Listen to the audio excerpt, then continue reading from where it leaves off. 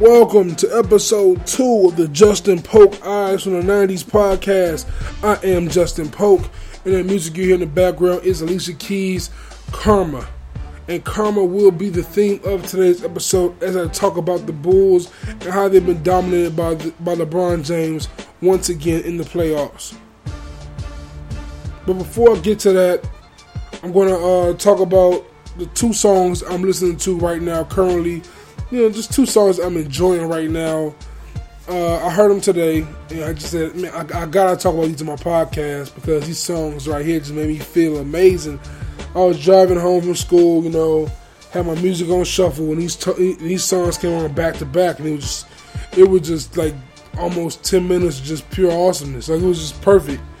It was first I had Ghostface Killah with Super GFK off his 2007 album Big Dope Rehab, and it's Ghostface Killah being Ghostface Killah, but he's being Ghostface Killah pretty much over Johnny Guitar Watson's Superman Love, and he's just killing it.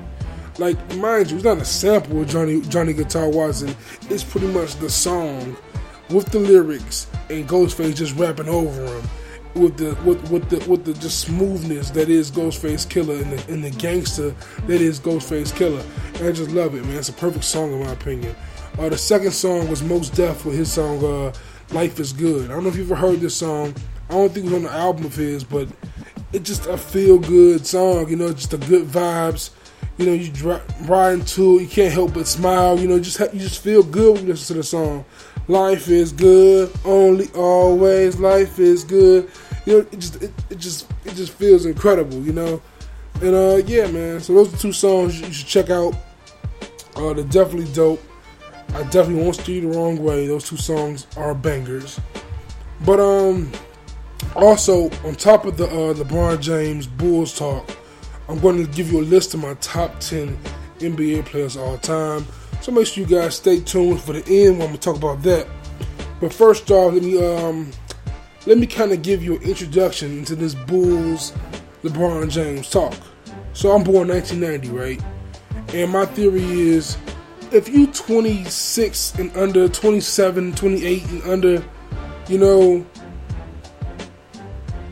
never saw Michael Jordan in his prime. And it's okay.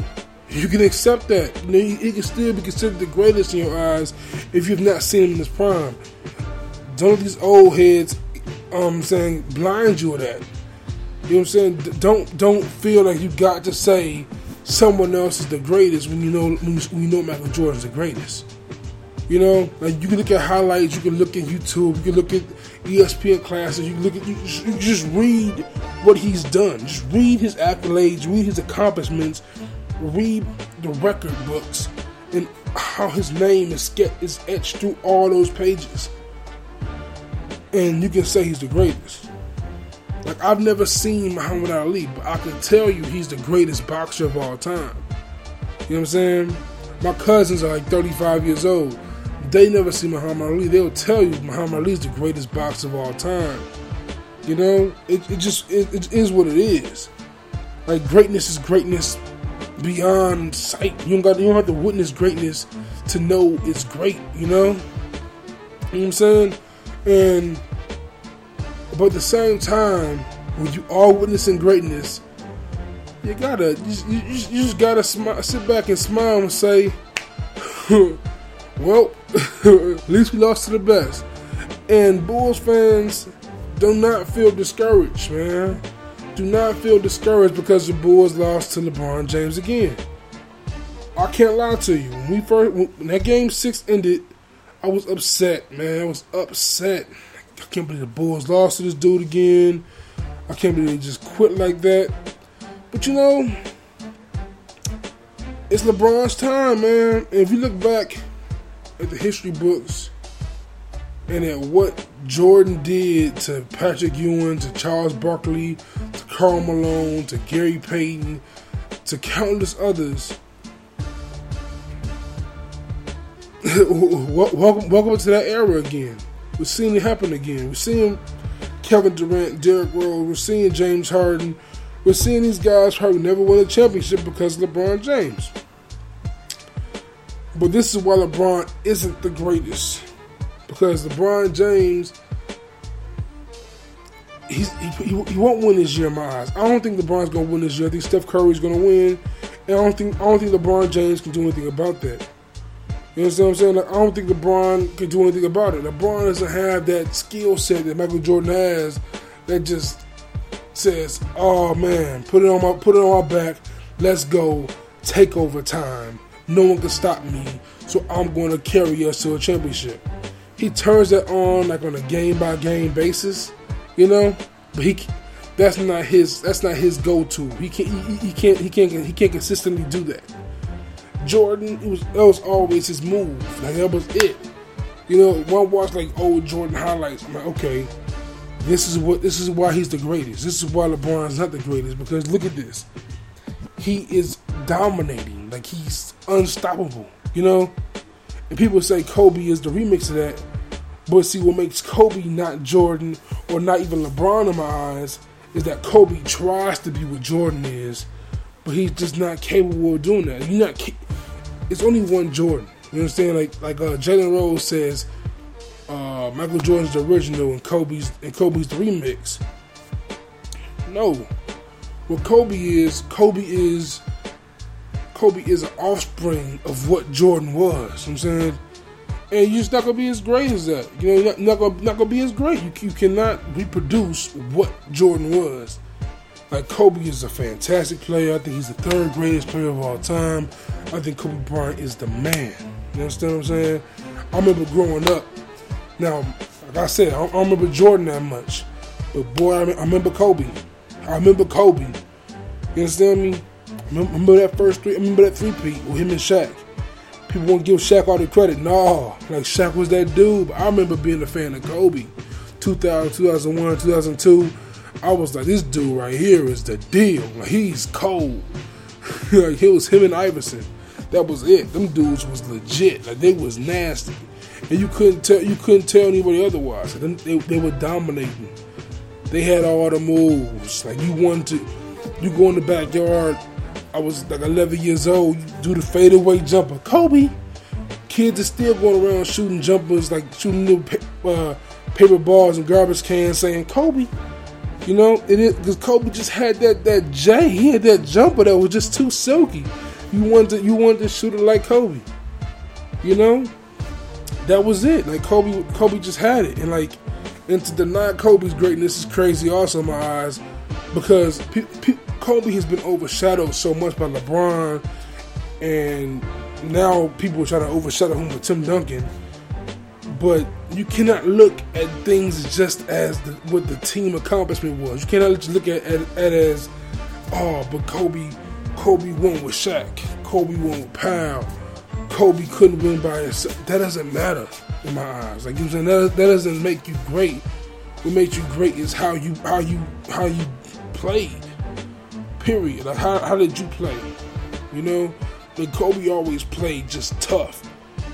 I'm saying Kobe had no quit in him ever. Kobe always put his all out there. He did what he thought he had to do to win. It just wasn't always the right way to do it. And that's a fault of his, but that doesn't make him less of a player in my eyes. You understand what I'm saying? And LeBron plays that point guard role. And this is why Jordan was just it's incomparable. You can't compare anyone to Jordan because Jordan just had this drive, this will, and he had the skill to back it up and the ability to back it up. I'm not gonna say skill or talent. Jordan just had the ability. Like, he was just able to get the ball in the rim from these various ways, and just he was unguardable, and he could play crazy defense, and you just couldn't stop him. He had a motor that just would never quit. You understand what I'm saying? Like, it was amazing. It was amazing. Like, you can't compare that. And you look at LeBron now, as he beat my Bulls in 6 games. I'm watching him, man, in these playoffs. I'm like, yeah, man, he's the second greatest player of all time. You're not gonna beat him. You know, like, we can't beat him. The Bulls can't do it. You need a team like the Mavericks, like the Spurs, like the Warriors, maybe, to beat him. You need a team with just multiple scorers who can play solid defense And that kind of team is like LeBron's kryptonite. LeBron can't stop that team. If it's a team with just two go-to players, or a team of just average players, like the Hawks, LeBron's gonna find his way around those corners. You know what I'm saying? He's gonna find the chink in the armor. He's gonna poke at it until he gets through the armor. He's gonna just keep banging at that chink, and that's his way around it. But if you put a team against him like the Mavericks did, especially the Mavericks then, when LeBron was still kind of just getting used to the whole the idea of chasing the championship. That was his second time in the finals. But that loss clicked something in his head. Nah, it's gotta be me. It's got to be me. And when it's him, when it's on his back, he has the ability of Jordan. He just doesn't have that mental tick, that drive to just do that every time. He can do it if he wants to do it, but it's not something he wants to do.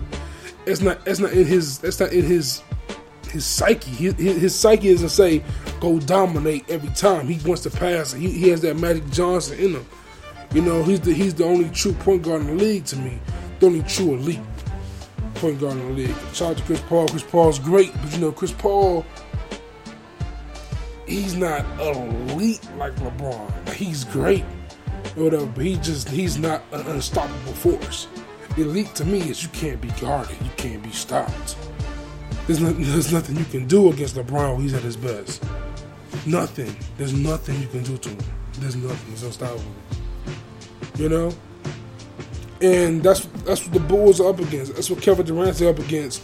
That's what all these great players are up against. Kevin Durant had a chance at the title. He had the opportunity to get a title. He went to the finals against LeBron, lost in 5. Hard enough. Him and Westbrook have been facing injuries ever since. I wouldn't be mad if he went to DC. I couldn't blame him for going to DC. That'd be a smart move. Him, John Wall, Bradley Beal. It'd be nasty. It'd be a problem. Straight up. With that said, let me give you my top 10 players of all time in the NBA. My top 10. And the reason why my top 10 is like this, let me preface my top 10 by saying this. Alright? Everyone wants to shout out the bigs and, all these bigs, Kareem, Shaq, Tim Duncan, all these guys, and they're great. Hakeem, they all great, But when you talk about the NBA, every time you talk about the NBA, we talk about 5 names. We talk about 5 names and 5 names only. But for some reason, no one wants to say them the top 5 players in the history of the league, even though there's only 5 players we ever talk about. But they're my top 5. So my number 1 is the GOAT, the greatest of all time, the best to ever do it, his airness, Michael Jordan. Number 2 is the King, Cleveland's own, LeBron James. Number 3, Black Mamba, Kobe Bean Bryant. Number 4, Irvin Magic Johnson, the King of Showtime. Number 5, my man from Indiana, put balls on his back with one of the best big threes of all time, Larry Bird. That's the top 5. When you talk about the NBA, you talk about Jordan, LeBron, Kobe, Magic, Bird. Every time you talk about the NBA, those are the 5 that come out your mouth first. You're going to talk about those dudes first. They are the founding fathers, not the founding fathers. They are the Mount Rushmore. That's dumb. I know Mount Rushmore only has 4 people on it, but they are the faces of the NBA. They are the 5 faces of the NBA. Shout out to Jay West for being the logo, but the 5 faces are Jordan, LeBron, Kobe, Magic, Bird. My next 5, Kareem, Tim Duncan, Hakeem, Shaq, Isaiah Thomas. Shot town. Like that's the next 5. It's my top 10. It's Jordan, LeBron, Kobe, Magic, Bird, Kareem, Tim Duncan, Hakeem, Shaq, Zeke. It's top 10, man. I think it's a solid top 10 personally. I mean, I know it's my top 10, but I think that's pretty much, you can't argue that top 10. I don't think that's arguable. The dudes just, those are the 10 best players. I mean, you get Karl Malone, Dr. J. Okay. Who taking off of them dudes? Who taking off? All right then. Let's talk about let's go away from basketball a little bit. You know, before we go away from basketball, I'm gonna revisit the Bulls real quick, because the Bulls are about to make a move. That some people in Chicago are against, some are for. And at first, like going into the playoffs, I was completely, wholeheartedly against this move. Now I'm kind of for it, and that's Tom Thibodeau being fired from the Bulls. And I say I was against it at first because Tom Thibodeau was a top 5 coach in the NBA. He won Coach of the Year his first year. He helped develop Derrick Rose to MVP. He helped develop Jimmy Butler into an all-star caliber player or beyond. His ceiling is higher than anyone expected it to be because of the way Thibs developed him. He made Joakim Noah exceed all expectations. You know, Joakim Noah elevated his game to a height that I don't think anyone could have predicted it going to. Won Defensive Player of the Year last year. Just being a respected player in the league. I don't think Joakim Noah was ever respected as much as he is now. Taj Gibson developed into a great player under Thibodeau. Luol Deng was also under Thibodeau, I think twice. And he did a lot with a little. Like he won many games in the regular season. Not as many in the playoffs, but he fought through a lot of injury, and that's something that should be said. And that's why I was against him being fired. But after seeing the way the Bulls played in the playoffs, I think it's time for a new voice in the locker room. I think the Bulls need a new leader. You know what I'm saying? And no knock on Thibodeau. I think he's gonna be great wherever he goes. I would love to see him go to the Lakers or to New Orleans. You know, I think he'd be great on the Lakers with a young team around a veteran like Kobe. I think that'd be just the perfect fit for him. Or New Orleans, I'd love to see him develop Anthony Davis into even to the superstar we all think he's going to be.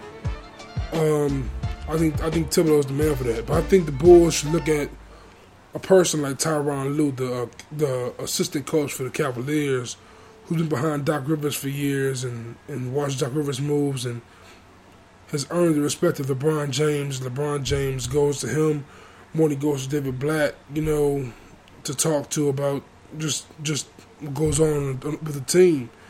I think that's a player they should look at, a coach they should look at. I like the idea of a former player being a coach. Someone like Chauncey Billups, to bring someone like Chauncey Billups into the organization would be kind of cool. Mark Jackson, he helped push the Warriors to what Steve Kerr has done with them this year. I think Mark Jackson's initial push jump-started the Warriors to being where they are now, and Steve Kerr just maximized everything Mark Jackson did. And I think the Bulls can use those tools that the Warriors have, speeding the offense up, still playing quality defense, but speeding the offense up primarily. You know, and guard pass can add a shooter, someone like Wilson Chandler who can score and play defense. I think something like that would make the team much better. I think the Bulls window can open up a little bit more. I think the window closed after the LeBron James just destroyed them in Game 6, at least for the Thibodeau era. But I think you bring in a new coach, bring in some new players who can shoot, who can help Jimmy and Derrick out as they drive and kick out, and people who can shoot the three. I think that will help the Bulls, and that's something the Bulls need to do in the offseason, definitely. You know, but now I'm done with basketball now. I'm done with basketball. If you know me, man, you know a lot of my inspiration comes from like stand-up comedians. Even though I can't do stand-up comedy, like one day I would love to do stand-up comedy, just to give it a shot. I think it's some of the greatest minds are comedians in my opinion. And one of those minds are David Letterman. I've watched his stand-up 1,000 times. I love watching the show, along with Fallon and Kimmel and Conan. But Letterman he's so smart and witty, and like his comedy is like it's hard to catch. It's like he's just talking to you, but he's talking to you in just such a funny way. Like he's not really doing a bit ever. It seems like he's just talking, and I love that kind of comedy, you know. And it's real. He's just a talented guy. You know what I'm saying? Like he just real smart, real witty, like I said. And it was great to see him for as many years as I saw him. And I know my elders have seen him for 33 years, and he got nothing but praise, and he's respected by everyone in the entertainment world, and that says a lot. And to see him go is sad, but I think Stephen Colbert is going to do great at the job. I think Stephen Colbert is another guy who's really smart and witty. We didn't really get to see who Stephen Colbert was on the Colbert Report on Comedy Central. That was a character he played, you know, a Republican kind of minded guy, like a dumb Republican who kind of defended liberals, out defending liberals. Like he would talk as a Republican. He would talk in a way that was so dumb that it was like he's helping the liberals. It was such a smart thing. Like that was such a smart character, such smart writing and such smart comedy that I can only imagine what he's going to do as a host of the Late Show. It's going to be a great thing to see, especially with him competing against Kimmel and Fallon and Conan, who have elevated the late night talk show host to something that I've never seen in my lifetime, and people haven't seen since Leno and Letterman in their prime. So it's going to be exciting to see that coming to fruition. So yeah, man, that's all I'm going to talk about for that also. But now moving on to the Mad Men series finale. Like, if you guys heard the podcast last week, I said Mad Men is, like I gave my top 5 TV shows, and Mad Men is my 5B. Like it's Game of Thrones 5A, Mad Men 5B. And the way that the way this series ended, man, I think I might have to change that soon to make it 5A, make Game of Thrones 5B, because Mad Men is just so great. I'm saying that the storytelling was just so great, you know, and it tied everything up in a way that wasn't corny, which is very impressive. I hate when things get tied up like into a perfect bow. Like, come on, man. You know, like it's like, all right, whatever. But it tied everything up in a realistic way. See Joan making her own production company. Stan and Peggy getting together, which just seemed inevitable. Don kind of refining himself, and like at the end, like we see him at this hippie like retreat place or whatever, and we see him just doing like meditation, and then the last shot is this classic Coca-Cola ad of like people in that kind of resort, and it's like, man, Don Draper still thinking of ads. And I saw some reviews on it, and it's like, all right, maybe Don Draper just lasts forever, and like every like 10 years he has to just go ahead and refine himself to get in the mold of the new decade. And if that's the truth, that's amazing. I think it'd be a great like idea for the show to have. Like, okay, so pretty much Don Draper goes through the 60s, dominates. The 70s come, he's not used to it. He kind of goes off the deep end. He finds himself, boom, dominates the 70s.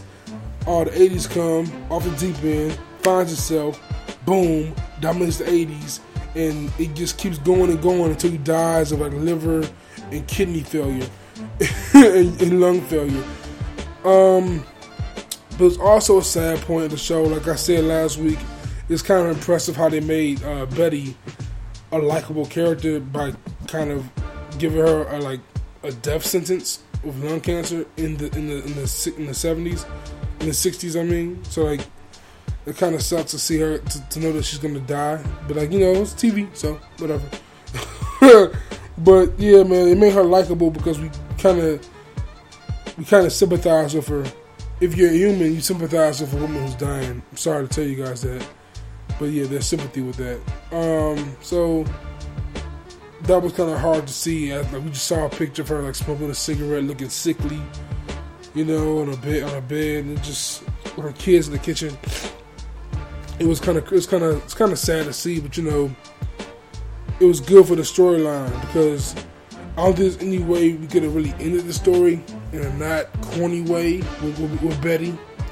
Like, the only other route I could see them ending the show was if she got back with Don, and that would have been really horrible.